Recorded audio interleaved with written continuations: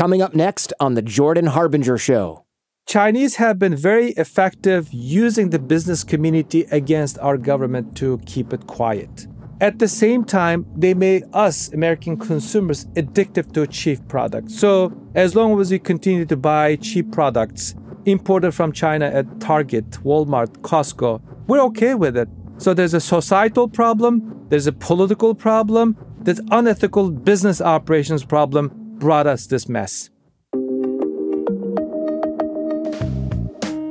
Welcome to the show. I'm Jordan Harbinger. On The Jordan Harbinger Show, we decode the stories, secrets, and skills of the world's most fascinating people. We have in-depth conversations with scientists and entrepreneurs, spies and psychologists, even the occasional mafia enforcer, investigative journalist, drug trafficker, or extreme athlete, and each episode turns our guests' wisdom into practical advice that you can use to build a deeper understanding of how the world works and become a better thinker. If you're new to the show or you want to tell your friends about the show, and I always appreciate it when you do that, I suggest our episode starter packs as a place to begin. These are collections of our favorite episodes organized by topics that help new listeners get a taste of everything we do here on the show. Topics like persuasion and influence, technology and futurism, crime and cults, disinformation and cyber warfare, and more. Just visit jordanharbinger.com/start or search for us in your Spotify app to get started. Today, one of the more disturbing episodes of The Jordan Harbinger Show, and that is saying a lot. I mean, we have covered illegal organ trafficking, also coincidentally from China, if you recall. Today, we discuss the Uyghur genocide happening in Xinjiang, China. We'll hear from human rights attorney Nury Turkel, who grew up in Xinjiang, whose family is still stuck in Xinjiang, unable to leave or even speak to him privately and freely on the phone or even online. This is the type of show where I'm going to lose $1 gazillion in sponsorship money for the rest of my career, but honestly, the truth is more important than money, and this is quite a dark topic. Nury is an amazing guy who is very candid, very well-spoken in this conversation.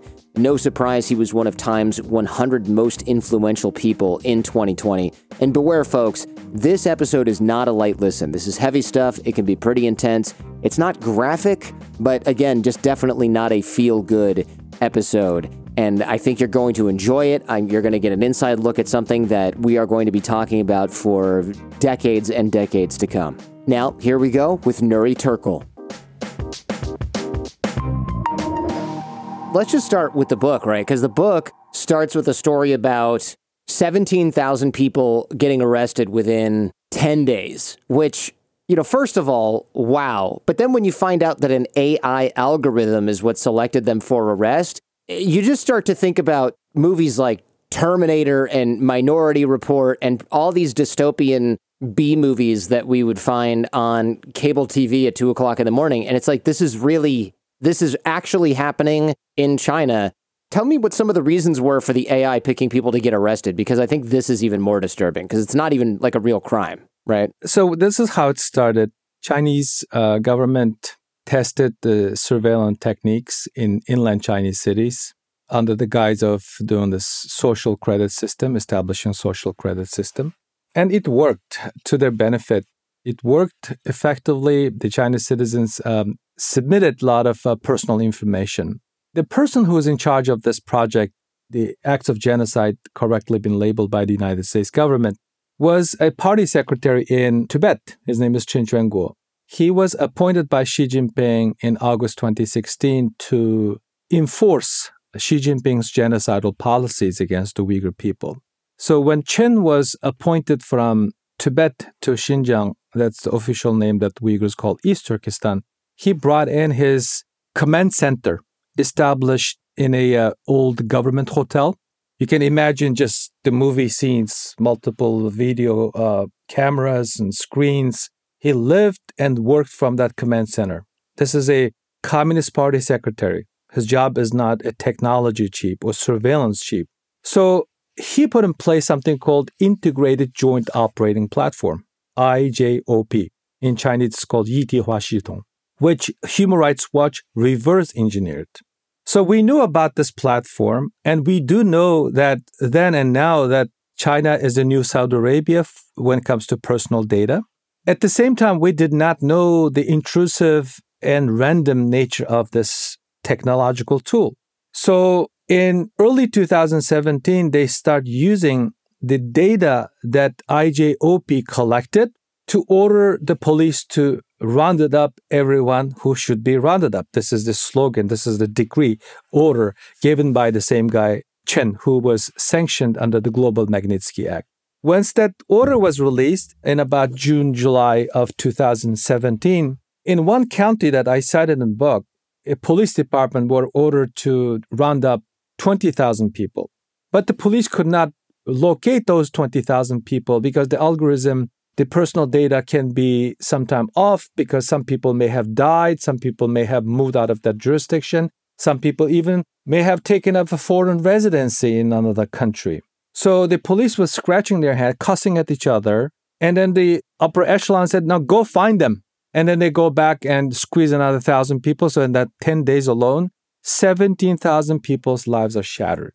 This was actually part of the leaked document that the ICIJ, International Consortium in Investigative Journalism, released with the help of Bethany Allen Ibrahimian a couple of years ago. So they arrest 17,000 people, which just think about how many that is over the course of not even a couple of weeks. And the AI algorithm had selected them for arrest. And some of the reasons were they had a beard, they had a copy of the Quran. Some of the stuff was mysterious. Nury, I didn't understand. It was using the back door of their house too often. What does that mean? Is that literally what that means? April 2017, when Xi Jinping came to the United States to spend time with former President Donald Trump at Mar-a-Lago, the local government in Urumqi was enacting something called de-extremification measures, which is probably just like it sounds like a science fiction dystopia. Yeah. Some of the most draconian tools that the Chinese government put in place to go after the Uyghur population. So the 48 behaviors, as profiled in some of the publications as foreign policy, essentially makes you a candidate for concentration camp. That includes growing beard, even if it's for style. In today's Chinese society, vast majority of the Orthodox Jews who live in Brooklyn could have been end up in a concentration camp because they grow beard. Amish community would have been end up in a Chinese concentration camps. Maybe vast majority of the European soccer players who grow beard might be end up being in a concentration camp. I'm being cynical, but that's as little as you have to display to be a candidate for the concentration camp. Objecting your children's marriage to non-Uyghur, non-Muslim individuals. Interference in the children's marriage, love affair, can be perceived as a sign of extremism. Adhering to halal diet, like the Jewish people who adhere to a kosher diet, the Uyghurs follow halal diet preference. And abstention from cigarette, sex, alcohol. And also, ironically, using too much of electricity. That shows that you spend too much time surfing online, charging your phone too many times, and then leaving the back door instead of front door. It's creepy. If you leave the front door, they can surveil you. But if you leave the back door, they may not be able to keep track of your in and out activities from your own home, domicile. It's so draconian. And you mentioned the Minority Report. For the Chinese to detain individuals based on those 48 behaviors is essentially preemptive policing, as they proudly declare. You don't have to actually commit any crime, but for the fact that the government believes or perceives that you may commit a crime or commit acts of violence in the future, then you should be sent to the concentration camp. So essentially, AI tells police which people are likely to commit a crime, except these are religious and cultural and almost like thought crime type stuff, political crime. And then they get arrested and then put in a prison without a trial before they can actually commit the crime. So yeah, it really is Minority Report, but in real life, terrifyingly dystopian. And this all sounds awful, but we said 17,000 people. But now, how many people are in these re-education camps approximately? I assume we don't have real concrete numbers, but I assume we have estimates somewhere. Before I get to that important question, I need to highlight something. Before the April 1, starting 2016, they rounded up Uyghur thought leaders. Word thought leader just remind me of that, something very important. The custodian of Uyghur cultural heritage, the authors, stage performers, athletes, even in one instance, a guy who went to Spain to get training with Lionel Messi ended up being in a concentration camp because he had a travel history. So they attacked the social elites, the thought leaders, academics, religious leaders, business leaders, before they starting this IJOP-supported rounding up. As for the numbers, the Pentagon official Randy Shriver, who served in the Trump administration as Assistant Secretary of Defense for Indo-Pacific Affairs, told the public through media and his speech on the Hill in summer 2019 that his agency believed that anywhere between 2 to 3 million Uyghurs been locked up in the concentration camp. And then, based on Chinese government's white paper published 2 years ago, it specifically bragged. I wrote about this in my essay published in Foreign Affairs last year. So essentially, it says from the time period of 2015 through 2019, 1.3 million Uyghurs annually been sent to re-education camps. So the re-education camps is a euphemistic term for the concentration camps. So if you add them up, you can come up with a staggering number. What we're talking about is about 12 million population, 11 to 12 million, based on the official statistics. The Uyghurs disagree with that. That's a separate matter for another conversation. But even if it's a 3 million, that's the 4 times the size of the population of our nation's capital, Washington, D.C. Washington, D.C. has about 750,000 people.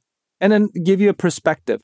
During the height of the Nazi Germany, the highest number of Jews being arrested at maximum is about 750,000. So the Chinese practice, as eloquently described by former Secretary of State Pompeo, is stain of the century. So the world has not seen anything like it since the Holocaust era. Look, when I read this, it was some of the most horrible stuff that I'd ever read. And we're going to get into some of this in a bit. And you're going to hear me repeat that statement a few times because it really is. It's really unconscionable. And it's just, my imagination is blown out sideways in probably the worst way that has been done. And since learning about the Holocaust in high school, the Chinese Communist Party, and I'm always very careful to say the Chinese Communist Party instead of China, because there's plenty of people in China that don't know about this, don't have anything to do with this, can't do anything about this, and are just trying to live their normal lives. The biggest victims of the Chinese Communist Party have always been the Chinese people. It's the Uyghurs right now, but during the Cultural Revolution, 15 to 80 million Chinese people died because of Mao's terrible, horrible policies as well. So the real reason these 3 million Uyghurs are in camps is because they have their own culture, they have their own language. That's just not okay in China. They want these people to assimilate to Han Chinese ways, right? It's the same thing with like the Buddhist monks in Tibet. It's very similar, right? Right. I've been doing public speaking and media engagement in the last 5-6 years intensely.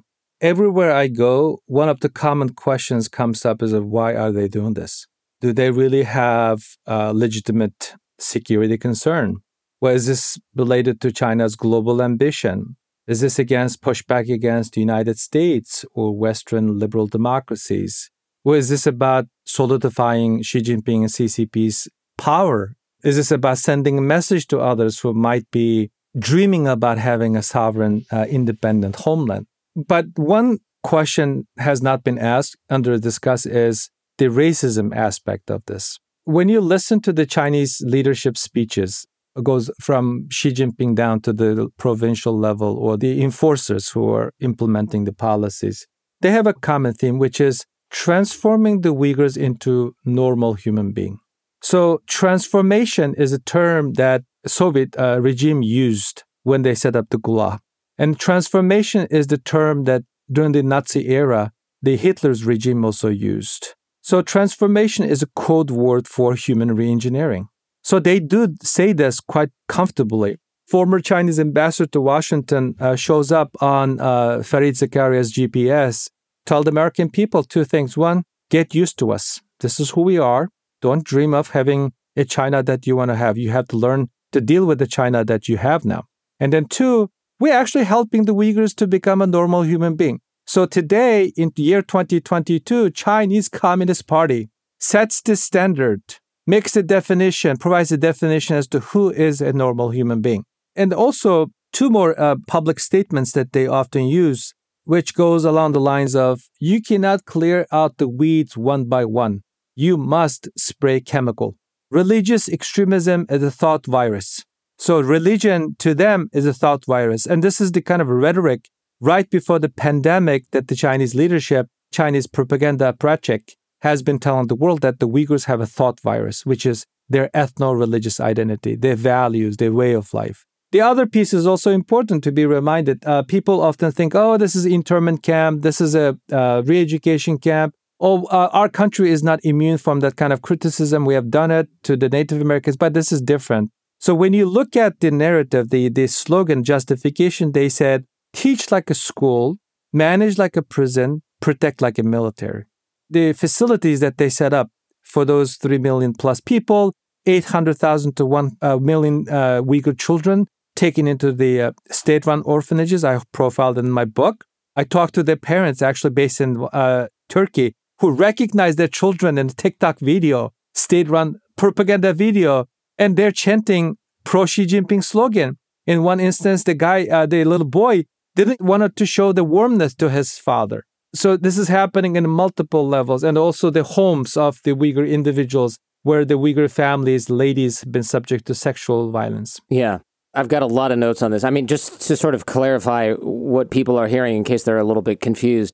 Children are being taken away from Uyghur families and put in state-run orphanages, even if the parents are around or if they've gone somewhere to flee the regime or if they've been put in prison, and they're being taught to sing the praises of the Communist Party, recant their culture, recant their religion, speak a different language, Mandarin instead of Uyghur. You know, you mentioned the concentration camps and the eradication of, let's say, Native Americans in the United States, and you say that this is different. Well, okay, even if it's not different, that was centuries ago or a century ago, depending on which metric, you're going to want to use for, if we're talking about Japanese internment camps. This isn't history. People are saying we should do that again. This is stuff that we are shameful about, that we are discussing as a national tragedy, that we are saying is horrific and should never be allowed to happen again. And then we have Chinese officials going on TV and saying, get used to it. This is what we are doing. There's nothing you can do about it. It's our choice and our policy. This is happening right now, and they are not ashamed of it. And that's the problem. It's not that there's some technical difference between what these are doing. That may well be the case, but it doesn't have to be that way. What we are allowed to be disgusted with our own behavior 100 plus years ago and be even more disgusted with behavior that's happening right now on a massive scale. We can do that, right? We should do that. And I think that's where we get lost in the weeds. China would love, and I've seen this from Chinese Communist Party officials, they'll say something like, oh yeah, well, you had slaves. Yeah, we did. Nobody's proud of that. Not one person you can find right now is going to be proud of that. And when you talk about that with Chinese Communist Party officials, it's completely lost on them that, like, we are ashamed of that part of our history. And I love when they make that comparison because they will say, oh yeah, well, you had this. And we go, okay, so you're admitting that you are doing something equal to or greater than what the United States did when we enslaved African Americans. Okay, at least we're on the same page. But then they go on CNN and say, get used to it. There's nothing you can do about it. It makes me want to punch through my television when I see things like this. Absolutely. And some useful idiots in our country and Europe, around the world, is helping them to play this whataboutism crap. Excuse my language. No, of course. Your language. Come on. I'm gonna say a lot worse on this episode. You just wait. Here's another question I have for you that I think is maybe a little bit unspoken, right? We talk about it's the religion, the culture, the language they're trying to eradicate. I think that is, of course, the case. But it's probably not a coincidence, and let me know what you think here, that Xinjiang just happens to have a ton of natural resources. They have a ton of natural gas. I believe they have oil reserves under the ground that are untapped. It's one of the only areas where you can grow things like cotton in China. Is this a coincidence that's convenient for Chinese Communist Party, or is this part of the rationale? The Uyghur people are blessed, both blessed and cursed at the same time. They're blessed because they have this precious land that they call homeland in the heart of Central Asia, has 600 miles international border, all the way from Russia down to Tibet on the southern part of it. And also, it is a gateway to Eurasian market. It has been a trade route as part of the Silk Road. And also, it has a vibrant art and literature throughout the history. The Kashgar, my place of birth, used to be a center for learning for Turkic people, Muslim people. So that land is so precious, and it makes 1/6 of the China proper. It's about 4 times the size of California, the size of Western Europe. So the size, the location, the history is so important to the Uyghur people. At the same time, because of the reasons that you mentioned, sitting on large oil, gas reserve, gold, cotton, agricultural products, and now the region has the largest windmill manufacture plant. Like wind turbines for electricity generation? Yeah. And then now we have the largest solar panel production base. The 83 global brands been implicated in the enslavement of the Uyghur people because of their homeland happened to be so convenient for natural resources extraction, exploitation, transportation of the cheap Chinese goods to the Central Asian, Eurasian market, and also something that has been discussed a lot lately in the media, that 80% of the Chinese-made cotton products are sourced in the Uyghur homeland. More than 20% of the cotton products produced or sold around the world are sourced in Xinjiang. So that gives you a perspective. Today, people in Shanghai use natural gas from Xinjiang. And also, people in inland Chinese cities and parts of the United States use agricultural products. Heinz ketchup, for example, uses Xinjiang tomato. Coca-Cola also use forced labor to make Coca-Cola. Really? Yes, 83 brands, Nike, Coca-Cola, Adidas, Puma, H&M tried to do the right thing, but they got punished. Intel and the battery, all the sneakers that we buy. That's why the United States government passed this legislation called Uyghur Forced Labor Prevention Act to address that issue. So the natural resources made the Uyghur homeland even more important strategically to the Chinese. So the crude oil reserve is as much as that of Kuwait. Wow. When I use that comparison, people can appreciate we tried to save Kuwait from Saddam Hussein for energy reasons for the most part. So the energy, natural resources that goes from all the minerals, rare earth, agricultural products, and now the technological products and any equipments related to green technology. Elon Musk has a shop in Rimchi, the dealership. So it is strategically, politically, economically a significant area, and used to be to the Chinese, but to the world now. It's quite shameful that the United States is one of the biggest markets, or even the biggest market for Uyghur slave labor-made goods, shoes, solar panels, cotton. I didn't know about the tomatoes in ketchup being a Xinjiang product. I mean, it's horrible. Look, it's just so disgusting, right? Slave labor is, of course, cheaper than paying workers. Campbell soup, too. Oh, for the tomato soup? Campbell soup, too. Jeez, man. It's such a big problem that you can't really get around it. I mean, what are you going to do? Boycott ketchup? Even if you do that, there's still slaves making the solar panels that are on the roof of my house right now. I'm wearing a shirt that's synthetic. Great. Okay, maybe so it wasn't made by slaves, but my underwear is made out of cotton. You know, it's like you can't help but indirectly support this kind of thing. And of course, since slave labor is so inexpensive, it allows Chinese companies to undercut prices and then dump the products on the market and drive American solar panels, for example, out of business. It's not that the Chinese panels are made cheaper because of the materials. They're made cheaper because the people making them are enslaved in many cases, which is horrifying. I looked at this when I read your book. I was thinking, how is it that supply chains are so opaque? Isn't there some investigation that a company like H&M or Nike or Campbell's is going to do where they send somebody and say, where do we grow the tomatoes? Then where do they go? Then where do they go? Then where do they go? Well, apparently the Chinese Communist Party will not allow auditing of supply chains unless you use their firms to audit the supply chain. And of course, you just have to take their frickin' word for it that no slave labor is used and that they're not dumping chemicals or whatever in there. It's such a sort of complete information control. Have you heard about this? Somebody had bought a product, I can't remember what it was, and a help note fell out of the product. It was a toy or a hair product, and somebody found a note written by someone. It said, help, we're slaves, we're making these products, they've got us locked up. Have you heard about this? No, I missed that one. But there's something else is also important. I'm sorry for keep mentioning my book, but I give my book a title, No Escape, for both personal and broader audience reason. Because I have not been free, even though I am an American citizen, senior U.S. government official. I don't feel that I'm free. Have not been able to escape this repression. And on the other hand, for the reasons that you're eloquently describing, this is America's problem now. So American people can no longer say, I have nothing to do with it. The guy who owns the San Francisco Warrior, Shamas, said that who cares about the Uyghurs?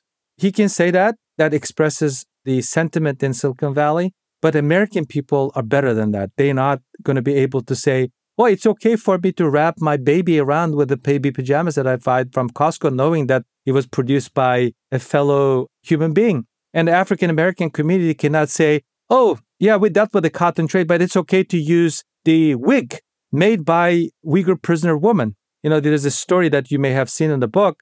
13 tons of human hair was seized by the CBP that was allegedly or reportedly used, were made by Uyghur women, prisoners' shaved hair. And they were targeting African American community. And if people in an environmental activist group say, oh, we need to conserve the planet, and guess what? The notion that you're putting out, I am with you. The earth is in peril, so is the Uyghurs. But if you say that, at the same time, you can also say no to the Chinese on the genocide. We can fight genocide and ecocide at the same time. You cannot just ignore the solar panels because it's cheap. And the Chinese makes the solar panel using slave labor and dirty coal. And we cannot compete with a assembly line uses dirty coal and slave labor. We don't do that. It's on us. We can no longer feel indifferent about this atrocity. This is not a typical human rights atrocity.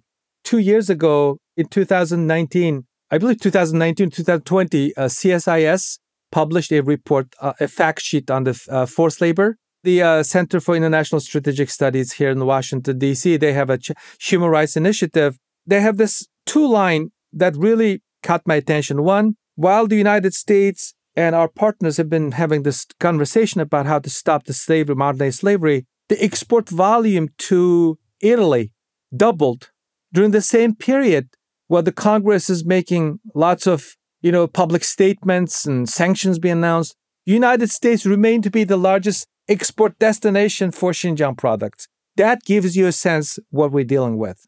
That gives you a sense. And how do we get there? As in addition to what you pointed out, the auditing difficulty. Chinese have been very effective using the business community against our government to keep it quiet. At the same time, they made us, American consumers, addictive to cheap products. So as long as we continue to buy cheap products imported from China at Target, Walmart, Costco, we're okay with it. So there's a societal problem, there's a political problem, there's unethical business operations problem brought us this mess. I want to go back for a second. You said 13 tons of hair were seized in a shipment from China. And Customs and Border Patrol this is them who reported this. Whenever you're trying to find something that's illicit, getting one shipment is one shipment. You're probably talking about less than 1% of the shipments. If you're looking for drugs or something like that, you're just not catching even remotely half of what's being imported. So for those of us that have not yet connected the dots here, we're talking about 13 tons of human hair. How many imprisoned women's heads do you need to forcibly shave to get 13 tons of human hair? Well, we did the math. It's approximately 250,000 people. And we know this. We know how to do that math because of hair taken from Jews at Auschwitz and other concentration camps during World War II. And this, like you said, was geared to be sold towards African Americans who were, of course, shocked because of their own history and humiliation with slavery. So they're the primary consumers of black human hair products, as you might expect. So it's just very horrifying to think that somebody's in prison, they get their hair shaved off as part of their humiliation, and then it gets turned around and sold as a fashion product in the United States, and we are just buying it as fast as they will sell it.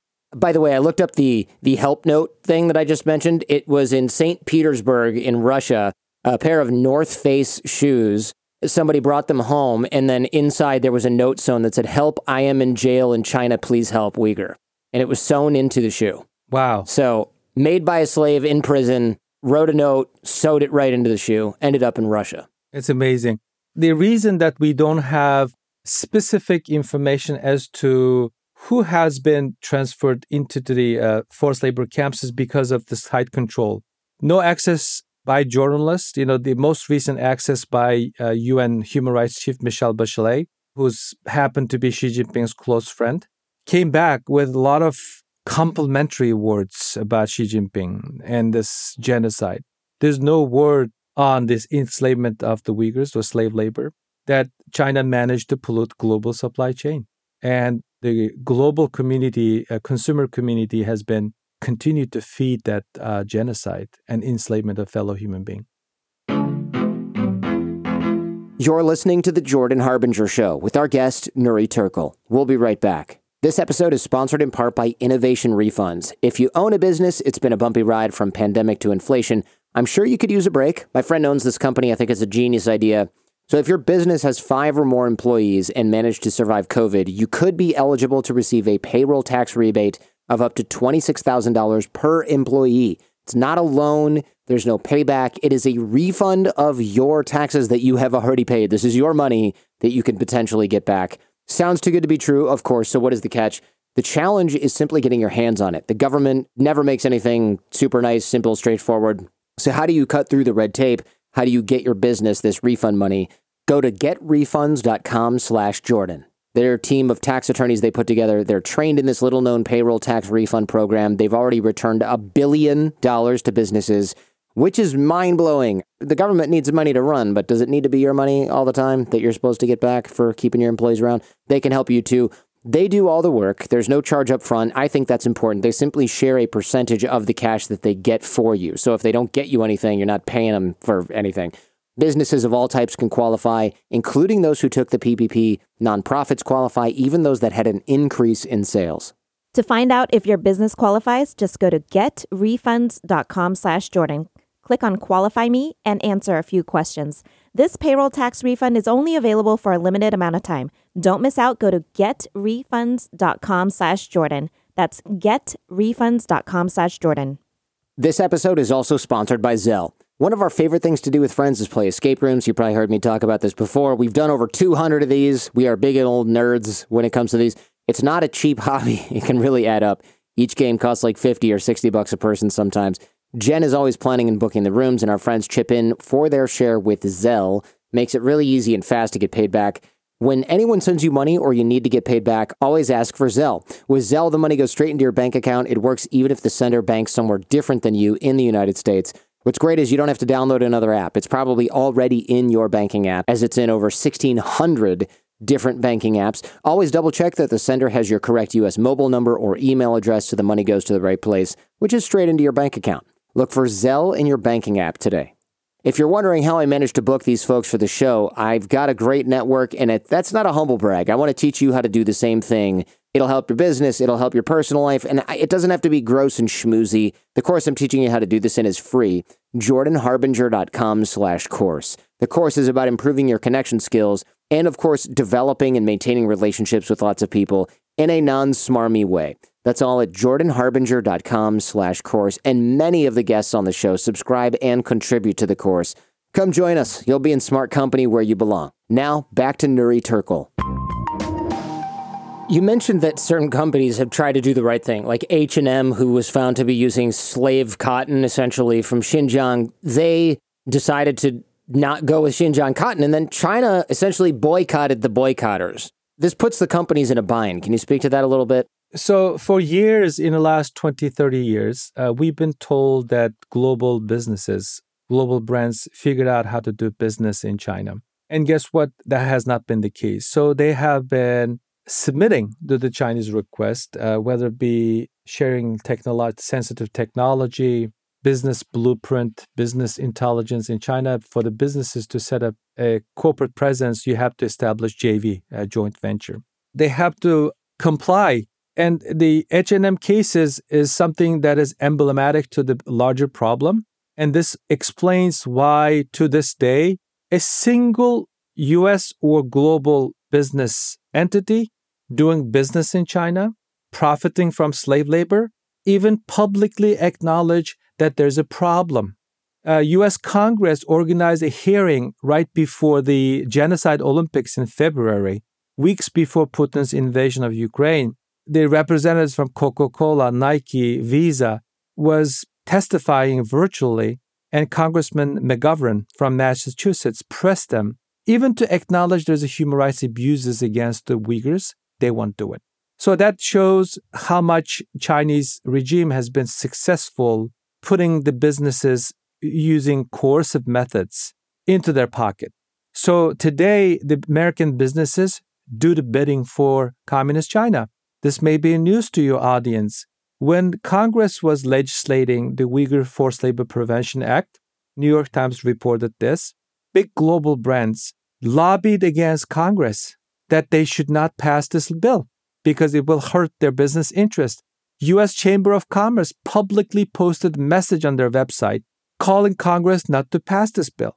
Last December, when Congress was about to put this on voting, even some of the administration officials, including John Kerry, reported by Josh Rogin in Washington Post, lobbied against this bill. What does it say about us as a society?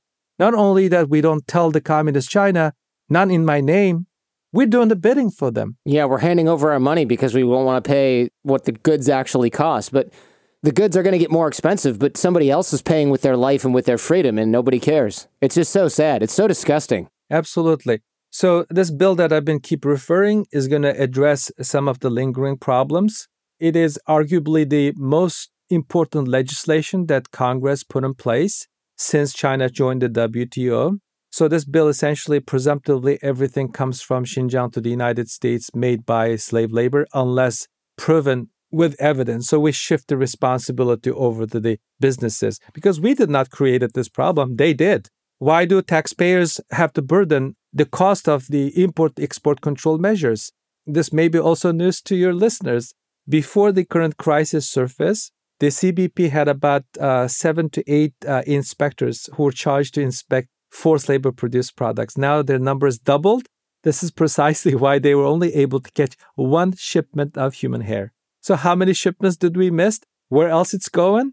And how long this has been going is a question that needs to be addressed. So if I'm a woman with black hair and I buy human hair products, there's a chance that I'm wearing someone else's hair on my head and that it was taken from them without their permission while they're languishing in a prison for no crime whatsoever in China. Dark hair, brown hair, or light brown hair. This is on CNN website. There's a feature story on this.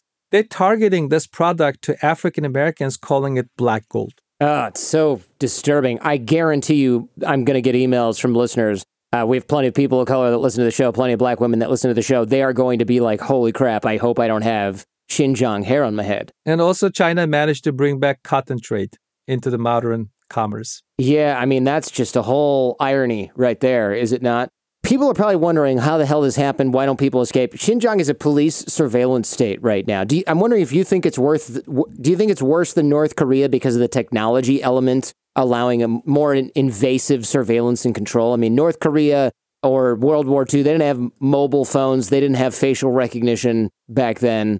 And North Korea barely has electricity even in the capital. So they don't really use a lot of facial recognition and kind of, mobile phone control of the population. It seems like Xinjiang is even worse. So the Xinjiang and overall Chinese society today resembles a combination of the United States and North Korea. It sounds strange, right? Mm-hmm. So China has adopted this capitalism, the ideology of its foes, the United States, Western liberal democracy, merely as a weapon to save itself from the Soviet failure. They learned the lesson after the collapse of the Soviet Union, end of the Cold War, and adopted this new system of governance, the new authoritarian dictatorship, which essentially created two types of society in one country. One, the people who have no voice, like the ordinary people who has no access to internet, no means to travel outside of the country to see what is it like in Europe, here in the United States. And those people who were so scared of being a subject to Orwellian nightmare. And the other hand, this is the type of people who essentially lives in a North Korea type of environment. On the other hand, the Chinese business elites, the guys who owns ZTE, Huawei, Hikvision, SenseTime, jet around the world, in some instance, as described in the book Red Roulette, 2 airplanes, private airplanes for wine tasting in France, shopping in New York, shopping in LA, gambling in Las Vegas. So those are the type of people who has means to access and also have educational background. In today's Chinese society, ironically, those are the people actually promoting anti-American hatred and also supporting Putin because their life is too good for them. They don't want interruption. Even the Ukraine crisis did not happen. They were happy with the status quo. At the same time, they are the people who could make a difference. Because of that materialistic satisfaction, because of their ability to play or become a kind of a member of a global materialistic community, they don't want to tick off the Chinese regime, Xi Jinping. So essentially, they live in a kind of a weird, odd version of the United States. And also, they also don't want to be in Orwellian dungeon. So the Chinese created this. As long as you make a living in accordance with what I told you, in accordance with my objective, my line of principles, then you're okay. As long as you stay, like Jack Ma, for example, he doesn't criticize the government anymore, the founder of Alibaba. So they created this North Korea and United States in one bucket type of society. This is why there's no dissent. There's no opposition. There's a zero opposition to Xi Jinping's regime. Reportedly, he put away more than 500,000 senior Chinese Communist Party members who might be, not actually, but might be opposing Xi Jinping's leadership. Sure. So it's a strange society that they were able to build. The life that Hollywood portrays about Americans is a kind of life that those materialistic-minded individuals, people who have means and ways to do or buy that kind of luxury, is so immersed, and they don't want it to disturb that lifestyle. Yeah, we had Desmond Shum on the show, episode 684, where he talks about the life of the Chinese elite and how they'll fly on two separate jets, one so they can go home because somebody has to go home earlier and they don't want to have to fly commercial, and the other people want to play cards on one plane, so they're flying to France for the weekend to have fun. And meanwhile, it talks about all the corruption involved. And we did another episode on the Chinese social credit score system. That was episode 643. People who are interested in this can look at our China playlist on the Jordan Harbinger website. It really is just shocking, frankly, the scale of this. Back to the Uyghur genocide here. There's forced sterilization in the camps. We know this from people who have escaped. Countries like Egypt are deporting Uyghurs back to China who have escaped. So much for Muslim solidarity. I mean, I guess Egypt also pen in the Palestinians. So, I love my Egyptian show fans, but dang, that government is hardly standing up for its people or for its fellow Muslims, and not even a little bit. I'm wondering about your family back in Xinjiang. You have certainly friends and family that still live there, right? Jordan, I've been working in the human rights space for the past 20 years. I'm a trained lawyer. I'm the first Uyghur American who's received law degree in the United States. I have a fulfilling career, and now this government responsibility. I work in subject matter that I am so passionate about through my think tank work at Hudson Institute. I write, speak. I have access to platforms like yours. And it's been fulfilling, gratifying experience because, it's extremely important and empowering to speak on behalf of people you don't even know, other than your biological, cultural, linguistic connection. That is what I have been doing in the last 20 years, and most recently in the last 5-6 years. But at the same time, it's been extremely costly work for me. My parents came to the United States in 2004 for my law school graduation in Washington. We spent 5 months together. They provided all logistical support while I was studying for the bar. And then that was it. And I haven't seen my mother.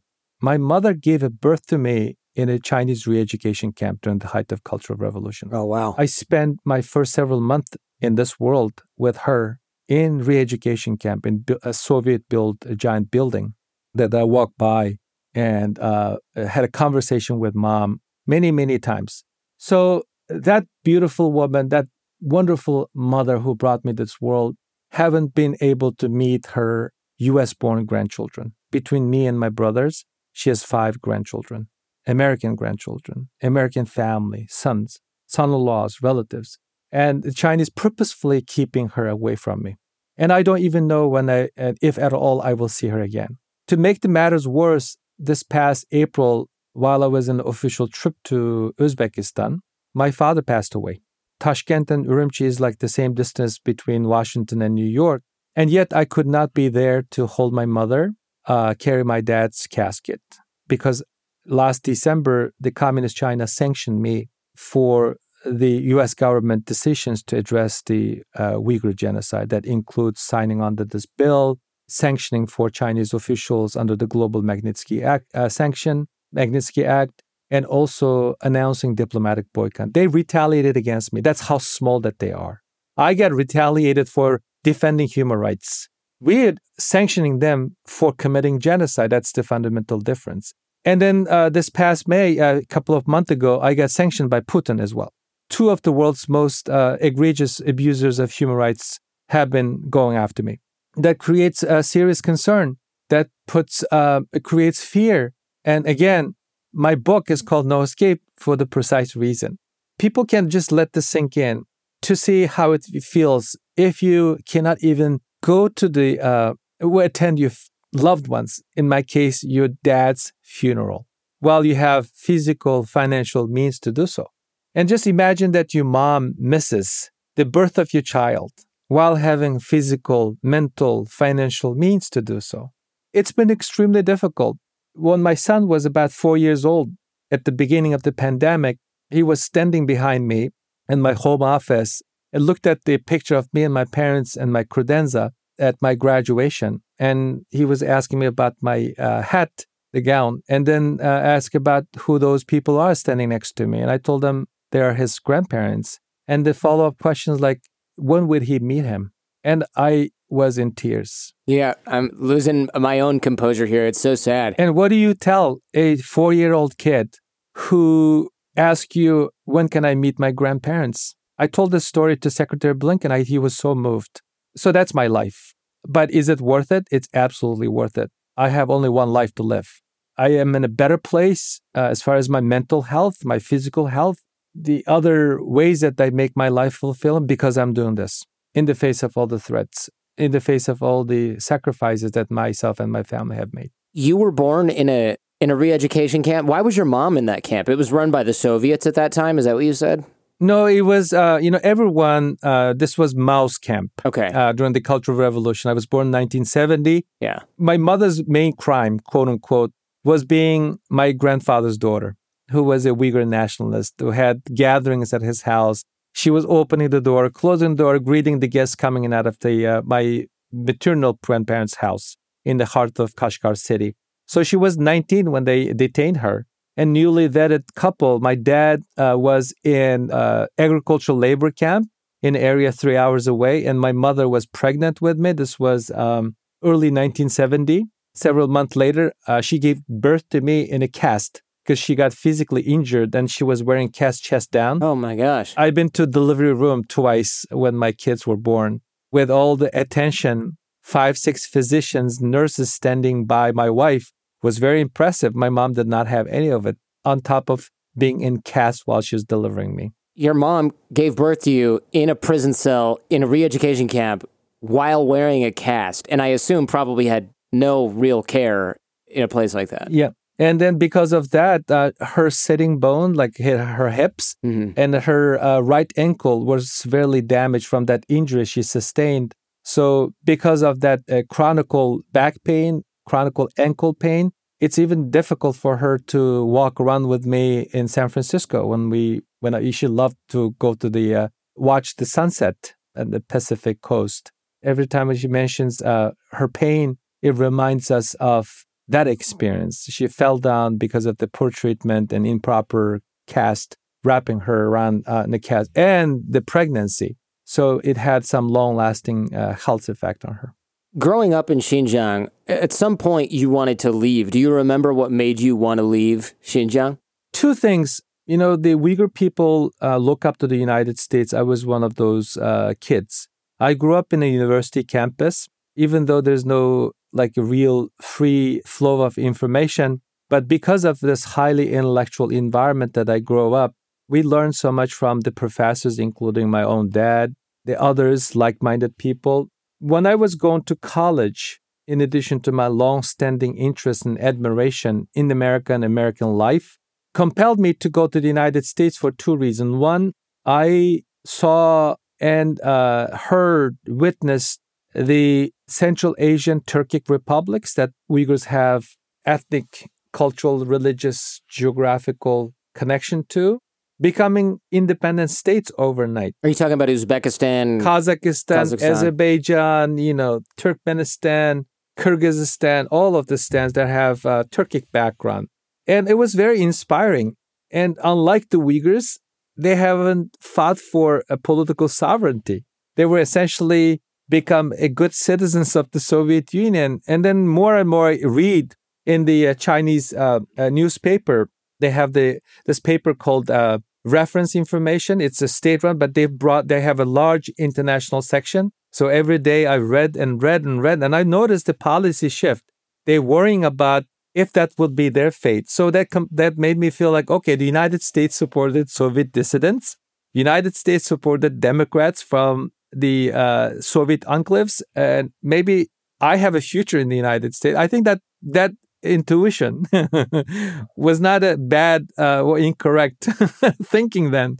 And then the other thing, more admiration to America also has something to do with the first Gulf War, the U.S. expelling or pushing back against Saddam's invasion in Kuwait. So there are a lot of international global events. I think the end of Cold War was the most compelling reason.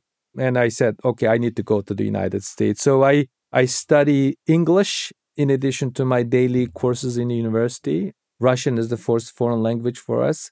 So I took the test, I passed the exam, and I get admitted to graduate program in the United States. So I came to the United States a year after I graduated from college. What were your first impressions of the United States and living in America? I assume there was some serious culture shock when you came from Xinjiang to the United States. One thing that was so impressive to me is individualism. This is my life. I believe in this. That does not exist. And also in the classroom, something very remarkable. The professors encouraging students to speak, like a class participation. That does not exist. Mm-hmm. In China, it's all lecture. You just sit and listen. About a year or so later, I was in San Francisco to consult with a lawyer who ended up representing me in my asylum application and also inspiring me to be a lawyer. Set up a meeting with Congresswoman Nancy Pelosi's office in San Francisco. A guy who is still in a kind of a legal limbo, has nothing to offer to a member of U.S. Congress, opening its door to not even an immigrant, a visitor in the United States on student visa, was so profound. Like, you can go to visit a member of Congress? Generally, no, but somehow you did, yeah. I don't think I could get in. So that experience, it was in San Francisco. And then, this take a full interesting turn that I was picked by Nancy Pelosi to serve in the government in year 2020. Culturally, I was very impressed that, there's a lot of space that you can have. Even in my rental place, even my landlord, it doesn't exist. Everyone is so nosy. Everything has to be reported. There's no individual freedom, privacy. And also in some social issues, I end up seeing one of my professors in a gay bar. In San Francisco? Not a big surprise. So no, this was in Moscow, Idaho. Okay, that's a little bit less. Yeah, okay. That certainly must have been surprising. So yeah, I grew up in a very conservative, traditional city called Kashgar. And then from that to American education system that you encourage to speak, challenge your professors like never unheard of. And also seeing your professor having a life outside of his lecture and coming back and teaching, it was another thing. And also the people's curiosity, the students, the professors, a willingness to learn. Even though it's such a remote area, remote region, I even remember people even having a hard time to pronounce the word Uyghur. I know it's not an issue these days in the United States, but they were so interested. So I had a very positive impression of America in my early part. I think I was right. Yeah. So if you hadn't picked up and left to the United States, though, you would either be in a concentration camp right now or dead, most likely. Well, I would be a perfect candidate without a doubt. Yeah. Because back in 1980s, 1990s, where I was a member of that society, there's some room for free flow of information, conversation, especially during the Hu Yaobang's leadership, right before the Tiananmen Square pro-democracy movement. There's some revival of Uyghur culture I also wrote about in my book. I was able to go to places of worship, following my father, adhering to the Uyghur lifestyle, speaking the Uyghur language, playing Uyghur music. In some instances, I even managed to write a poem. It's normal life. It had a normal life. At the same time, as I grow up, as I become a college student and publicly debating, having conversation, I was unnoticed by the regime. In Beijing, I spent a lot of time with the Western American journalists and diplomats. that could naturally put you on notice by the minders. Even a foreign contact, even as innocuous as having a social contact, social relationship, may get Chinese government's attention. So that could be, and also I have a long family history. That the family history, political history, for example, never be erased. So I could easily, this is not difficult. First of all, my awakening early on, my ability to speak my mind, I was not much different then compared to today. And also family history would have made me a perfect candidate for concentration camp. Are you afraid to call and talk to your parents? I know if my mom lived in the equivalent of modern-day Nazi-controlled area, I don't know if I would be like, hey, let me see what's going on. I would miss my mom, but I just wouldn't want to attract attention. I lost contact with my parents for about 3 years. Oh, wow. Before May 2020. After Speaker Pelosi appointed me to serve at the U.S. Commission on International Religious Freedom, it's a voluntary government work. I called my mom, knowing that the Chinese will listen. I told her the news because I don't want somebody else to come to tell the news. So since then, I've been able to communicate. But this is not the case for vast majority of our fellow Americans and citizens of Europe and others in the Uyghur diaspora. Because, again, go back to IJOP. In addition to IJOP, the Chinese have a mobile data scan machines, cyber police, omnipresence everywhere. So if you have contact, like a call history, text messages, voice messages with your foreign contact, specifically if you have a WeChat on your phone, the government monitor your phone calls, your activities real time. There's nothing like WeChat in the world today. It's a combination of Amazon, eBay, PayPal, WhatsApp. It's a combination of many, many things. So each and every one of the phones, handheld devices in China, it's not must, but have this app. That itself let the government to monitor you. So because of that, because of the random data scan on the streets, compelled the Uyghurs to tell their family members around the world not to contact them. Oh, wow. And my parents told me not to contact because if they find the traces, this is so dramatic in during the period of 2017 and 19. So a lot of people end up being in the camp because of the caches on their phone call records, call histories. It is still the case with a vast majority of the Uyghur diaspora. Thank God, because of my U.S. government official status, knock on the wood, I've been able to communicate. I was even able to see my father's face through a video call when he passed away on April 3rd. The amount of insane, oppressive 1984-style control and repression is really next level. I've just never heard anything like this in my life. You say they do a data scan. I assume what you mean is the police can just look at your phone at any time using some kind of machine, and they're going to look at all your texts and calls just walking around. Yeah, this is Googleable information. If you just Google some search terms, you will actually pull up the Uyghur individuals dreadfully handing their phone in to cyber police, letting them scan their phones.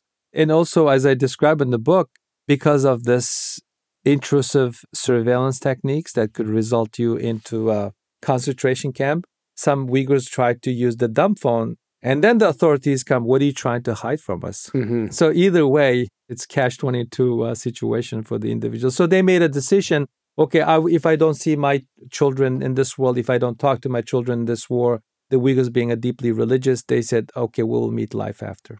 So sad. Surely this didn't happen overnight. Can you tell me about how this transformation of Xinjiang happened? I assume you kind of saw, hey, this business closed that sold religious books. Wow, that person just vanished.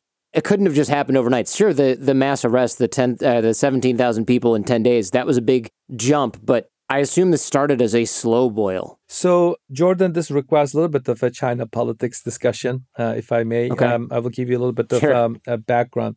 This did not start overnight, and this was not something that a Chinese leader or leaders got up on the wrong side of the bed, decided to commit acts of genocide.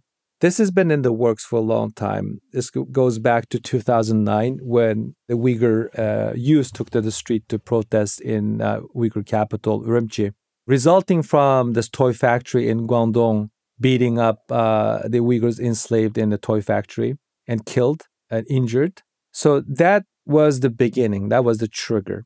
So essentially, the Chinese leadership says, or told themselves, or promised, we can't tolerate this anymore. We used to allow the Uyghurs a life and manage them with carrot and stick. We allow them to become wealthy, build businesses, travel outside the country. Can't do that anymore. So starting 2009, 2012, and 13 was a kind of a transition period. And also we cannot miss mentioning the supreme leader, Xi Jinping, came to power in 2012. So in 2013, Xi Jinping published a speech. It's called the Number 9 document. That Number 9 document essentially it promoted something called management of ideological battlefield.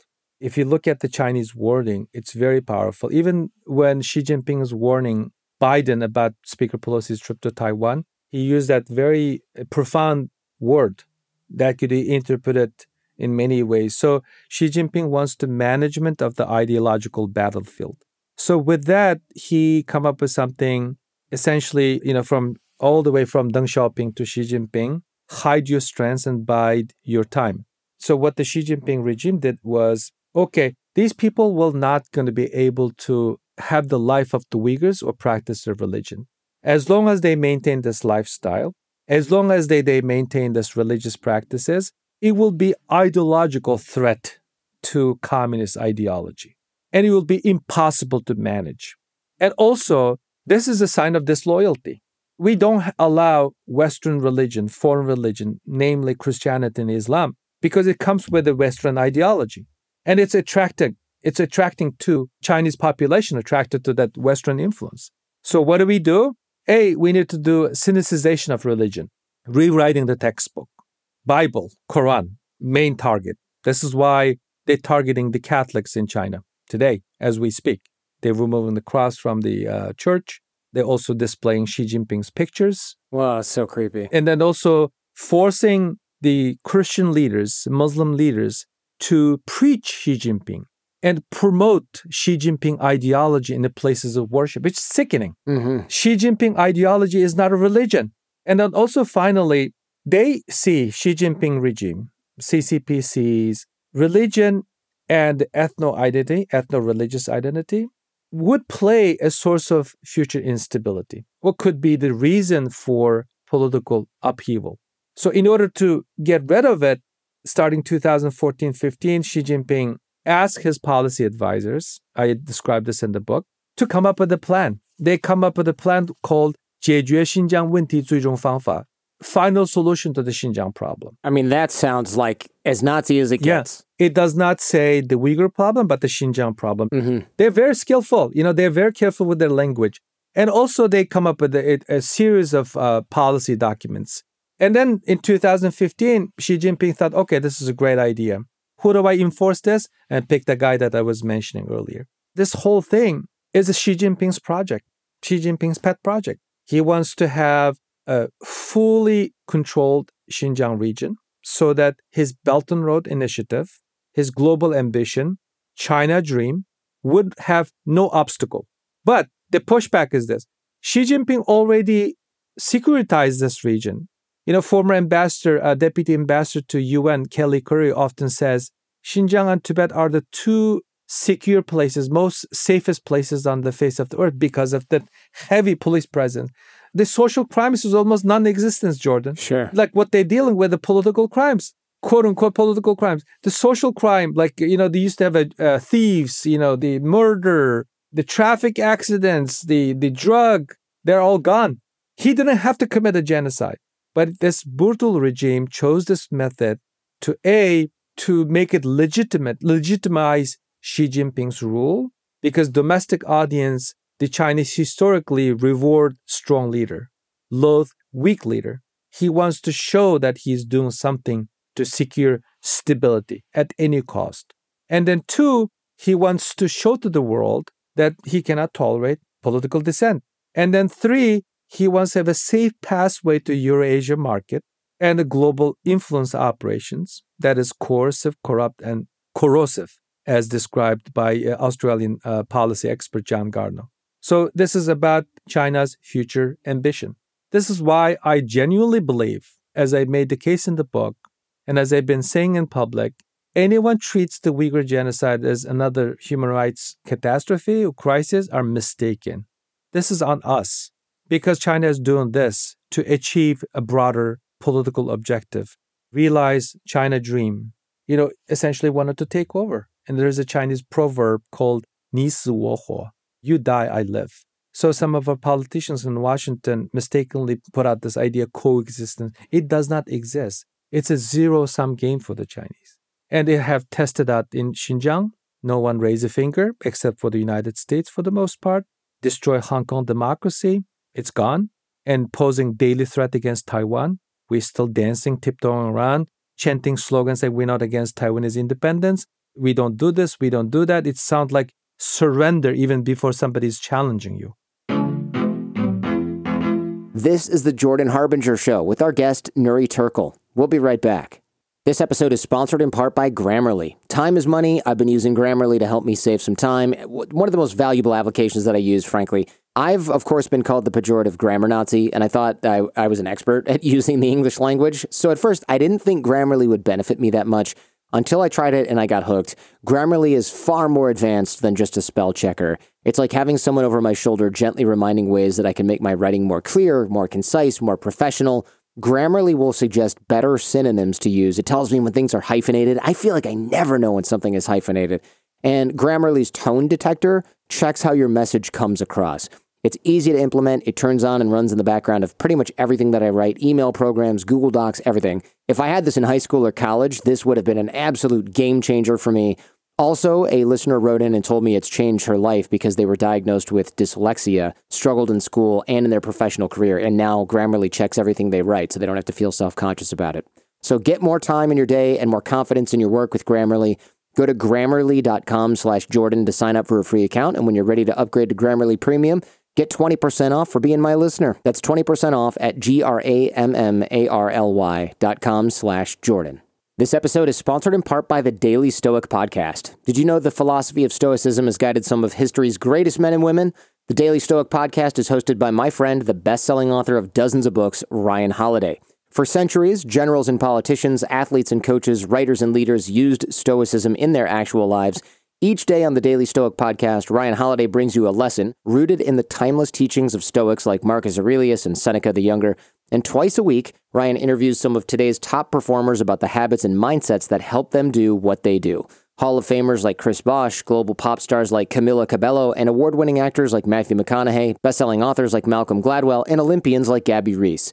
The guests are wide-ranging, the conversations are thought-provoking, and you leave every episode with lessons and insights that you can apply in your everyday life. The Daily Stoic podcast also features Q&A with listeners, popular audiobook excerpts, and full-length talks that Ryan gives to teams and organizations all over the world. Search for The Daily Stoic wherever you listen to podcasts to learn about the philosophy that has guided some of history's greatest men and women. Listen to new episodes 1 week early on Amazon Music or early and ad-free by subscribing to Wondery Plus in Apple Podcasts or the Wondery app. Thank you so much for listening to and supporting the show. Your support of our advertisers is what keeps the lights on around here. All the discount codes, all of those URLs, they do get a little complicated sometimes. They're all on one page. JordanHarbinger.com/deals is where you can find them. You can also search for any sponsor using the search box right there on the website as well. Please consider supporting those who support this show. Now, back to Nury Turkel. It does not bode well. I mean, as we speak, Nancy Pelosi is pissing off all of the Chinese diplomatic corps by landing in Taiwan, which is good. I don't think we should back down from bullies. I don't think backing down from bullies, especially authoritarian states like that, has ever done anybody any good. I want to talk about the phone thing real quick because we didn't sort of finish that point there. The police are scanning your phones, but I've heard from people with connections on the ground in China that you have to take your phone with you everywhere. And you mentioned dumb phones. iPhones are banned because the police install this app on your phone called, it's something like Internet Soldier or something like this. And all of your location data, your communications are logged. AI searches through it. They look for religious words and phrases, among other things. And you can't even say Salam Alaikum, which is an Islamic greeting, to your friend on the phone because they will pick that up and say, you're a potential extremist. I mean, that kind of infraction can land you in a concentration camp. Everything that we're talking about right now, by the way, is 10 times worse and more detailed in the book, right? The flag-raising ceremony where you have to go, your attendance is monitored, They ban new items in behavior in books. They tell you what these are at this flag. It's like if you had to go to a Pledge of Allegiance ceremony and then they said, okay, you can't speak Spanish anymore. You can't celebrate Christmas. You can't go to church. The Bible is forbidden. If you have one, you're going to go to prison. It's just the most dystopian stuff you've ever heard, you've ever read. It's like East German Stasi, but with more invasive technology. Exactly. As you pointed out in the book, I also interviewed the genocide survivors, female genocide survivors, camp survivors. And the common theme that I heard from them is during the interrogation, it is so unbearable. Mihrigul Tursun, the youngest of those camp survivors, even begged the guards to kill her because she could not tolerate that torture, psychological, physical, even seeing the others being tortured. And also on top of that, the psychological torture, condemning your own God. Just let this sink in if you're just devout Jewish or Christian individual. And some government comes to make you to condemn your God. That can break your mental health. Mm-hmm. That could break you. So in one of the interviewees at Camp Survivors told me that they have to chant slogans such as, "Who was your God?" A new God, Xi Jinping. Ugh. And then they have to study the Xi Jinping thoughts as if that's a kind of a new religious textbook, day in, day out. Sometimes when you talk about these things, it sounds so unreal because it's hard to even fathom that this is even happening. And the disturbing aspect is that while this is all happening, we try to normalize this behavior, either to look the other way, feigning ignorance, or entrapped in economic interest. So it begs the question, like, what kind of future do we really want? When did we become this little that we just let the regime, the Chinese regime, Communist Party, to do this against our values, against our will, against our historical promises? Never again. In 1945, American prosecutor Robert Jackson said at the Nuremberg trials, never again. That never again promise has been miserably failed. I just took part of a documentary. The name of the documentary is called Broken Promise. The Broken Promise is essentially on the idea about why we keep seeing the genocide. After the Holocaust, we promised never again. That promise, that vow, rings hollow today because of tepid and meandering responses that we're seeing in response to the Chinese genocide. This genocide will not end within China because China has its cohorts. Countries like Iran, Saudi Arabia, Pakistan, and some African countries, some Latin American countries, human rights abusers are growing. So their model will be replicated in a political repression, surveillance. So in the end, in some countries, even voting records will be surveilled, monitored, even some instances brought consequences to people who did not vote to a certain individual.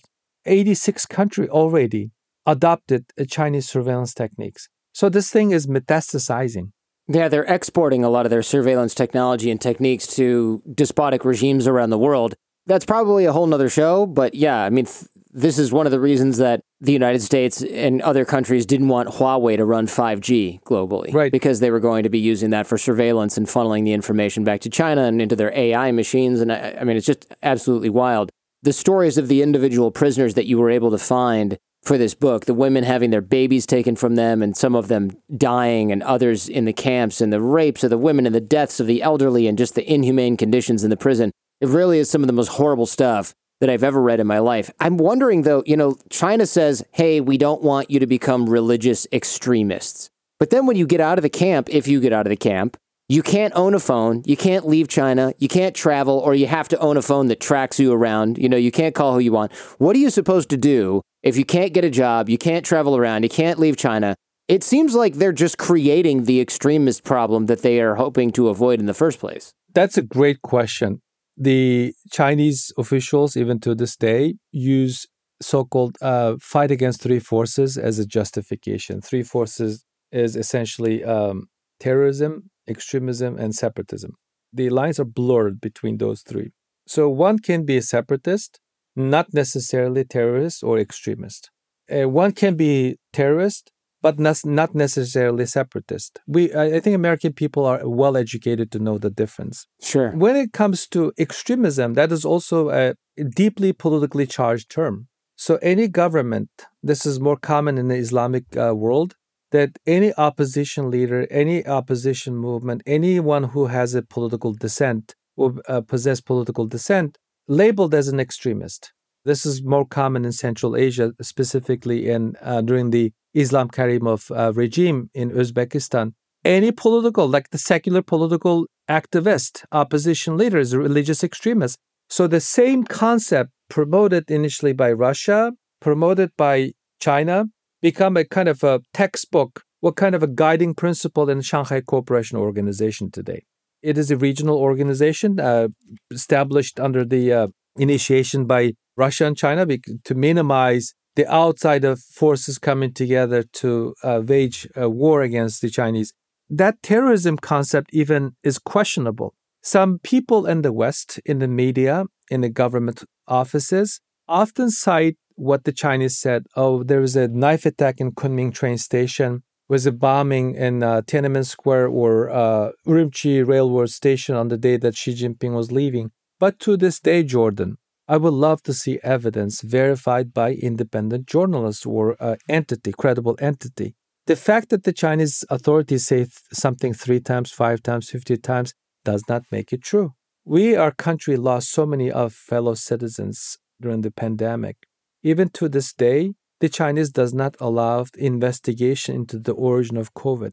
That's the same government that is telling the world that the Uyghurs are terrorists. Are we out of our minds? It just not make any sense. And also, you mentioned something very important as well. The Frontline produced a documentary. In that documentary, there was a quick exchange between the journalist, the reporter, and a Chinese official, former security official. The journalist asked him, "What do you think that should be done with the individuals who are detained in the camp?" And then this Chinese security official says, "We need to set up a mental hospital.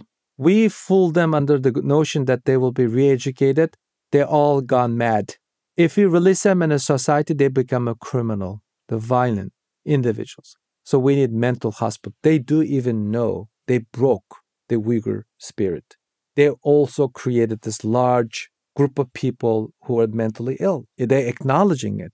Now, if you spend in that kind of circumstance environment days and day in, day out for such an extended period of time, you can be broken.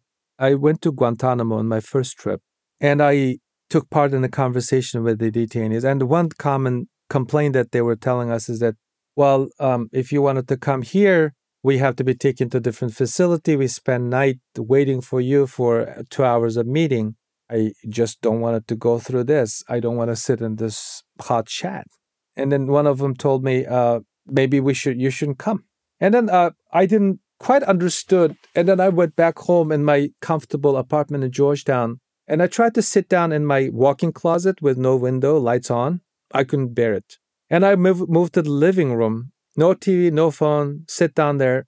I'm not a type of person who can deal with the solidarity. So I tried. I didn't work in my comfortable air-conditioned house. So can you imagine people go through that in that filthy environment, the sexual violence, beating, killing, forcing you to condemn your own God, denounce your religious belief, disowning your family members? That could create a huge mental health issues. Anything could happen. Maybe precisely because of that reason, Chinese are not releasing the Uyghurs. Rather, they're sending them to prison camps and also forced labor camps. They're not returning home.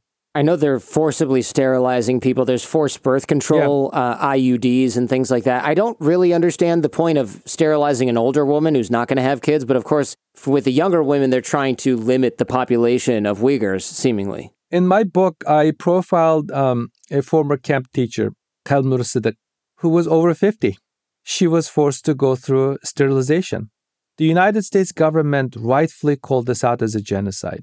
Under the 1948 Genocide Convention, the genocide occurs when specific acts are committed with the intent to destroy, in whole or in part, a national, ethnical, racial, religious group. So here, when you look at it, the Chinese have been purposefully, deliberately trying to destroy the Uyghur nation, if it's not in whole, but in part, through forced sterilization, forcible separation of Uyghur children, and also the destroying condition of life with a calculated methods and strategies. That has been reported, and this has been verified through at least 3 leaked documents. There have been 3 documents, sensitive, top secret documents have been released, starting with 2019, and then China Cable, and then the recently released Xinjiang police file, including over 2,000 real human faces. So when the United States government looked at it, and especially in the previous government, there were a lot of conservative policymakers, senior leaders in the previous government. They looked at the evidence publicly available and available through open source. Chinese were bragging about, they were able to prevent population growth in 2 counties in 3 years short period of time by 64%. In 2019, natural population growth would decline nearly 24%, just 1 county. So the United States government, as a state party to the Genocide Convention, under the Article 1 obligation, ought to call it out as a genocide. And the next step is stop it and then hold to those perpetrators to account. We just at the baby step number 1. So I fully agreed and advocated for the United States government to call this a genocide. So far, 9 governments and parliaments have called it genocide, starting with our government. Tell me about the Becoming Family program, because this is just a very good example of how invasive this stuff is. You think checking the phone was bad. This is even worse. The Uyghur genocide has been underway or taken or carried out on multiple fronts. Last year, State Department called Uyghur homeland an open-air prison. It's not a pleasant term, but it's an accurate term. Who wanted to be in an open-air prison, right? You don't have to be in a confined boundaries to be a prisoner, but you're a prisoner in the society and your own home. American people, as free as we are, could appreciate if somebody shows up at your house when the male household leader is not present, uninvited, sleep and eat with you, with your wife, with your children, while you were in the concentration camp, while you were in the prison, let's say.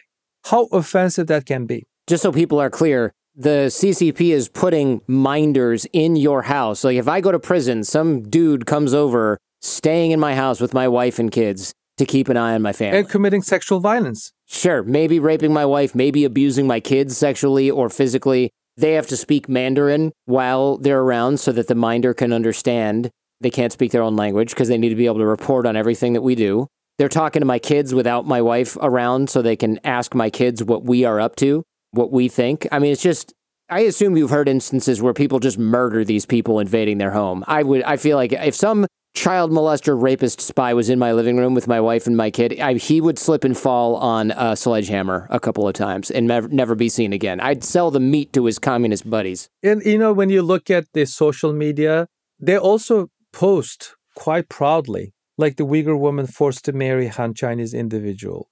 And also the guys with the big bellies drinking beer. This poor lady is serving meal after meal. And this kids in dreadful face looking at those uncles and aunts, relatives, because they monitor. It's not one visit. They come, set the stage, sleep, eat, intimidate, making kids to spy on the parents or mom. And then they leave and then come back, separately interview kids. Like, what did your mom said after we left? Does your mom pray? Does she have anything that she tells you that she's not telling when we're around? Kids are honest. Their honest answers can land poor mom, poor dad into horrific places. Darren Byler, American scholar, wrote a long future story in early 2019. That was the beginning of this reaching to the conscience of American people. It's just, we love our privacy. Yeah, you're right. And they do know that the Uyghur men are very protective of their wife and children. And taking them away and then doing this to their family, the woman who has no protection. And you cannot say no to them. It's part of the problem, part of the program, part of the punishment. How do people escape China when they're in this situation? It seems fairly hopeless. I mean, everything is surveilled and monitored. How do you get out of here? How do you escape? Under the known genocidal actions in the case of Yazidis, in the case of Rohingya Muslims, the genocidal regime usually expel you from your homeland. Right. But in the Chinese genocide of the Uyghurs, they keep you there to suffocate you. So the individuals who manage to leave for the most part, the Kazakhs who got help from the Kazakh government. In the early parts of the Kazakhstan independence, the former Kazakh president invited the Kazakh residents of East Turkestan, Xinjiang region, to migrate to Kazakhstan. And they took up a Kazakh citizenship. And then they tried to take advantage of the business activities. They went back and forth, made money. They caught up in the camp system. There's this New Yorker piece, long future story on this one individual who spent time in the concentration camp. So those are the ones got help. And then also the ones in the United States had foreign spouse. Their spouses used the embassy diplomatic presence in Beijing to get them out. In the case of Miracle, she's married Egyptian guy. In the case of Zumrat Daud, her husband is Pakistani. And then in Tusnay Ziauddin's case, her husband is a Kazakhstan citizen. So it's hard to find anyone without that kind of connection, family relationship, managed to leave camp today. It's heartbreaking to hear the stories of how people who has escaped or part of the family escaped, they're sending photos of missing women and children and men to people who have escaped and saying, hey, did you see this person in the camp? Did you see them get killed even? They just need closure so badly. They're reaching out to anyone and everyone just out of desperation. It's really some of the most shocking and horrible things that you can even hear about. Are you able to describe what you feel being safe here in the United States and knowing that your family and friends back home are in camps, your friends are being tortured, women you know are being raped, sterilized, and people executed without trial? I don't want to put too fine a point on it. I'm not trying to rub this in or anything, but how does this affect you and other Uyghurs all the way over here in the West, or at least outside of China? It is difficult. This is not something that you can fake even. My life is not normal anymore. I love life. I have had a meaningful life before 2017. I was able to travel with my bike, with my wife, to participate in bike race. And I used to read novels. I used to read something not related to genocide. Not only the intellectual curiosity, also wanted to learn what happened to the others, specifically writing this book. I've been reading a lot to learn how the Jews survived this. After losing 6 million Jews, how did they become such a strong, powerful nation and powerful voice? Even today, we're getting a lot of help from the interfaith community, the Jewish community, the Catholic community, the Christian community. The Baptist Convention was even independently recognized this as a genocide. So even my reading material, reading focus has changed. I traveled to a Mediterranean resort town holding 1936 Berlin Olympics and a history of concentration camps. And I was told by my wife to remove the cover of the book. So that gives you an idea how much even my intellectual curiosity has changed. In addition to all the anxiety, the concerns that I live with. But most of the Uyghurs have not been able to hold it together. Because in my case, I've been dealing with this for almost 2 decades now. And also my family has been suffering much longer than the most people who recently caught up in this. And then what is making this matter worse is specifically European governments have not been really step up to the plate. There is a sizable Western European Uyghur community. It's admirable, commendable that some parliaments lended their voices, but in the governmental level, not much has been done. So they look around and said, okay, I can't talk to my family members. They disappeared. Mom and dad disappeared. I can protest in front of the Chinese embassy. The local police can arrest me. This is very common in Turkey, in Netherlands, and Belgium. And then at the same time, my government is not doing anything. I'm a citizen of this country. And then this helplessness, this despair, and a kind of a disgust in certain pockets of humanity has been extremely difficult. On top of all of this, the Uyghur community has been subject to transnational repression. The Chinese are here with us. The Chinese are there with the European Uyghur community. They're using coercive methods to silence those who have family members disappeared in the camp. Those who did not listen end up being retaliated against on social media, bullying, for example, the bare minimum. And also they try to recruit informants. They also try to recruit individuals to infiltrate in the Uyghur organizations to monitor, even take up a leadership role. The United States government has publicly condemned these behaviors, but there has not been cost to the Chinese. So combination of all of those have made it very difficult to the Uyghur diaspora. I can't say that they're in a helpless situation, but they're in despair and also in a very disappointed mindset. What can people like us do? I mean, we're listening to this right now. This is really a heavy episode. Knowing what we know now, how can we help or at least be less complicit when it comes to what is clearly a Holocaust in the making, right under our noses? I really think this is an issue that our kids are going to ask about. Daddy, what did you do when you found out that this China was murdering Uyghurs? I better have a better answer than I did a friggin' podcast about it, Absolutely. 3 things global citizens could do. Number 1, use your power of consumer activism. Stop buying anything specific. You can start with the cotton products. If your undershirt says made in China or PRC, that is a new labeling that they're using because most people don't know what PRC means. It stands for People's Republic of China. It used to be made in China. Just put it back and let the corporate America hear from us and let them deal with it because they are the one created this mess. So that's the bare minimum. And also there's a proven case how consumer activism can be powerful. In the case of Genocide Olympics this past February, the viewership in Canadian CBC and American NBC dropped nearly half, 50%, because the Uyghur activists and the activists supporting the Hong Kong democracy and the Uyghur human rights movement have been calling to boycott the Olympic. People did not watch. These 2 networks suffered tremendously. So you can make a difference as a consumer. And then the other thing that you could do is to call your representative in the U.S. Congress. Ask them, what is next in your plan? What are we doing about transnational repression? It's about our sovereignty. Are we really become that little country allowing communist China to intimidate, threaten our fellow citizens? Congress need to do something. And just talk to your representative. Also ask, what are you going to do with the tech firms that are enabling, facilitating the ongoing genocide? And also ask the Congress, what are you going to do with the businesses that are fueling the ongoing genocide? So it sounds small, but Congress is very receptive to those concerns. There's a bipartisan consensus today in Congress. And also the same kind of phone call should be made to the White House, NSC, saying, what is your plan? This genocide is in its 6th year. You should say, democracy, human rights are front and center of your foreign policy agenda. Tell me, what are you going to do tomorrow? Don't tell me what you did yesterday. Tell me, what are you going to do to stop this genocide? People could be calling Jake Sullivan. Ask him. He will not answer, but somebody will pass on the message.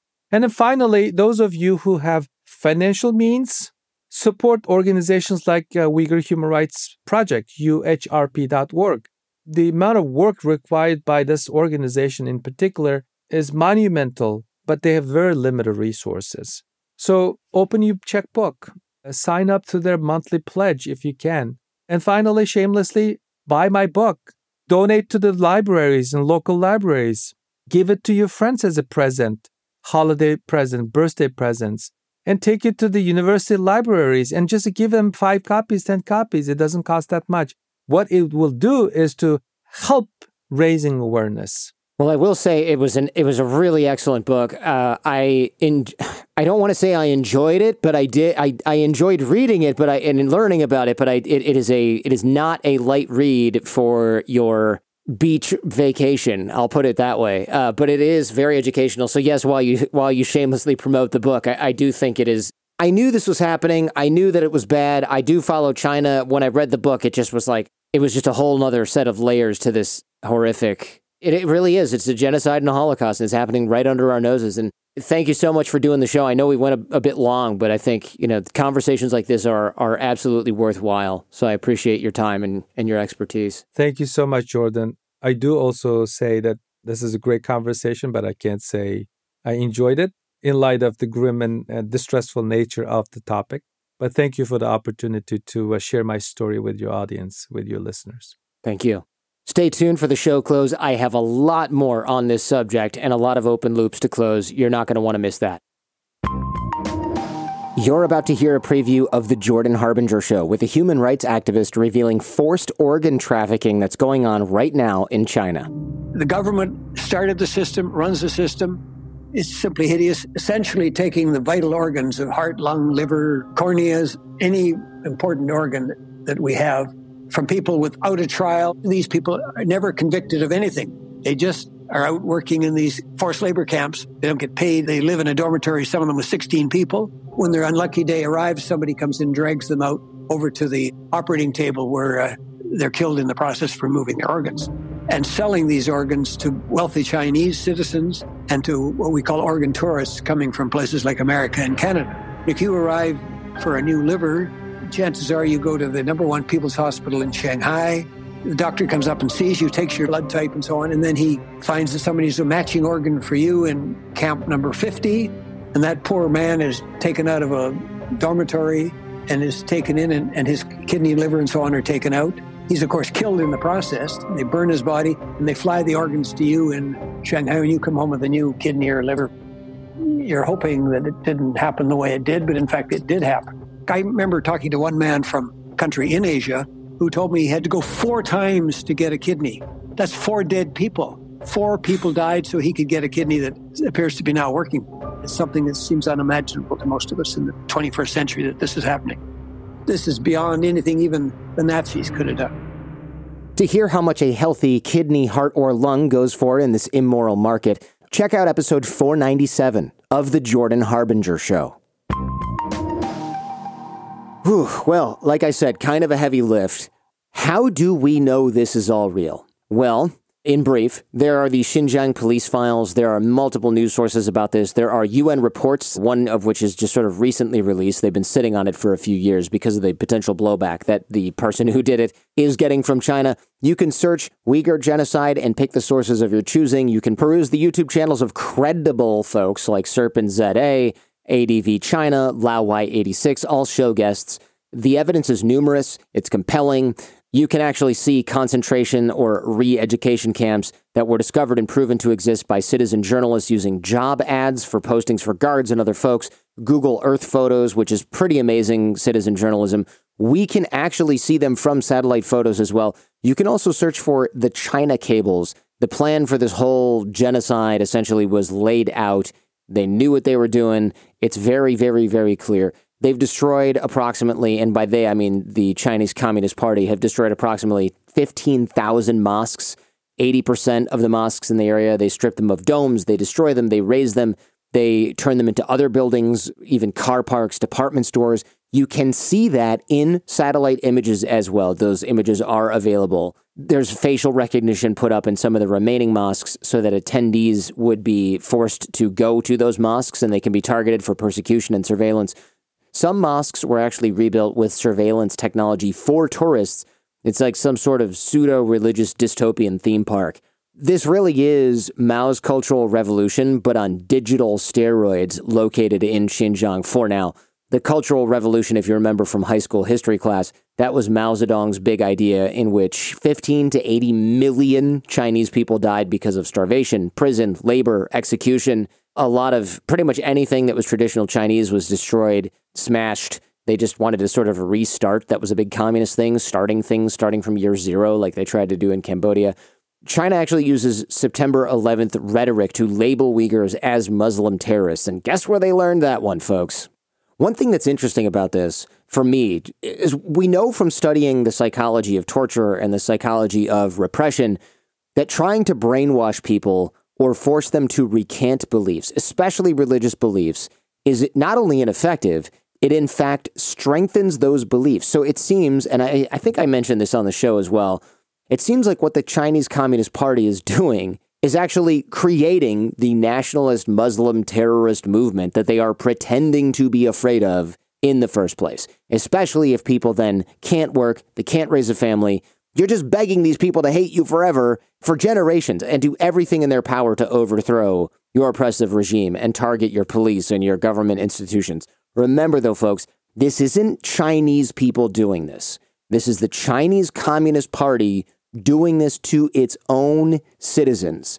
The vast majority of Chinese people, one, have no idea this is happening because their media is entirely state-controlled, And two, they're surveilled so thoroughly that even if they did know about it, they can't really go and tell their friends all about it. So as angry as you probably are after listening to this episode, just remember who the villain is in the story. And always, always remember, whenever I talk about China, that the biggest victims of the Chinese Communist Party are, always have been, and probably always will be, the Chinese people themselves. I always feel like I need to say that because I feel I don't want to be responsible for stoking any sort of like anti-Chinese rhetoric. It's hardly that. And the Chinese Communist Party loves to say that their critics are quote unquote racist. No, I married a Chinese person. I just freaking hate the Communist Party. I think they're a cancer in the world. The Holocaust in World War II was denied at first. Information about it was rejected for years, even though credible accounts were smuggled out by prisoners routinely. The Ukrainian genocide, the Holodomor, I know I'm probably butchering that pronunciation, was also largely ignored. Even newspapers like the New York Times were denying that it was happening and saying it was all a bunch of hype, it was a big scare story. To me, it sounds like the Uyghur genocide is undergoing the same cycle. Ignorance, denial, hopelessness, and finally, maybe in a few years, people will actually do something about this, and hopefully there are still Uyghur people and culture left to save at that point. I know Europe and the European Union has just passed some laws saying that they cannot sell or market products made with slave labor. Some of that has to do with chocolate from Africa. A lot of that has to do with cotton from Xinjiang. You probably remember reading about that in the news. A lot of these prisoners are forced to pick cotton, which is just very reminiscent of the United States' sordid history with slaves as well. The only thing missing from the Holocaust that happened during World War II that's missing from this particular genocide are the medical experiments, and I'm afraid we are going to find out about those. Everything else seems about the same or even worse. Now that I think about it, we actually did cover organ trafficking separately. That's episode 497. That wasn't necessarily Uyghurs. That was other prisoners in China. But sheesh, I mean, let's not split hairs. Speaking of medical experiments, China sent scientists to Yale laboratories here in the United States to work. And now, they can tell if someone is Uyghur based on their DNA in a blood sample. I'm going to go ahead and assume Yale didn't know about their intentions when they allowed that scientist to work in that gene lab. How horrifying. Facial recognition, by the way, can tell if somebody is Uyghur much of the time. It also works with masks on. I mean, the surveillance state is real over there, folks. And due to the so-called birth control programs in Xinjiang, the birth rate for Uyghurs is now at a record low. Forced abortions, forced intrauterine devices. And I know I mentioned this before. I know people are going to say it as well. What about slavery in the United States? What about colonial Britain? What about Spain? Great question. A fair set of questions. One, those wrongs were centuries ago. That's no excuse, right? And that said, what is happening in China is happening right now in 2022. Colonial powers like Britain, Spain, the United States all have horrible crimes of past centuries come to light. Why? Because we are democratic countries with a free press and open media. We can whine about limited media and mainstream media all we want. At the end of the day, we can talk about and say what we want. We can expose past crimes of the regime. Nothing is sacred. That is not the case in China. We know what we know from China because of leaks and, frankly, because of the fact that China needs the domestic population, especially of Uyghurs, to know that they are being terrorized. Having people terrorized in secret, it doesn't do the job of making sure that the entire population you're targeting is also terrorized. You don't want them to not find out. It's quite the opposite. You want them to share it. You just don't want them to share it with the outside world. So they're trying for a very controlled information environment, but not a completely limited information environment. We've actually done a bunch of episodes on China. You can find a whole China playlist at jordanharbinger.com/start. We did an episode on the Chinese social credit score. That's episode 643. We interviewed a former Chinese oligarch who was in high levels of corrupt, frankly, business in the Chinese Communist Party. That was episode 684. We've covered many other China-related topics from money laundering to organ trafficking. Again, jordanharbinger.com/start is where you can find it. Big thank you once again to Nury Turkel. Links to all things will be in the show notes at jordanharbinger.com.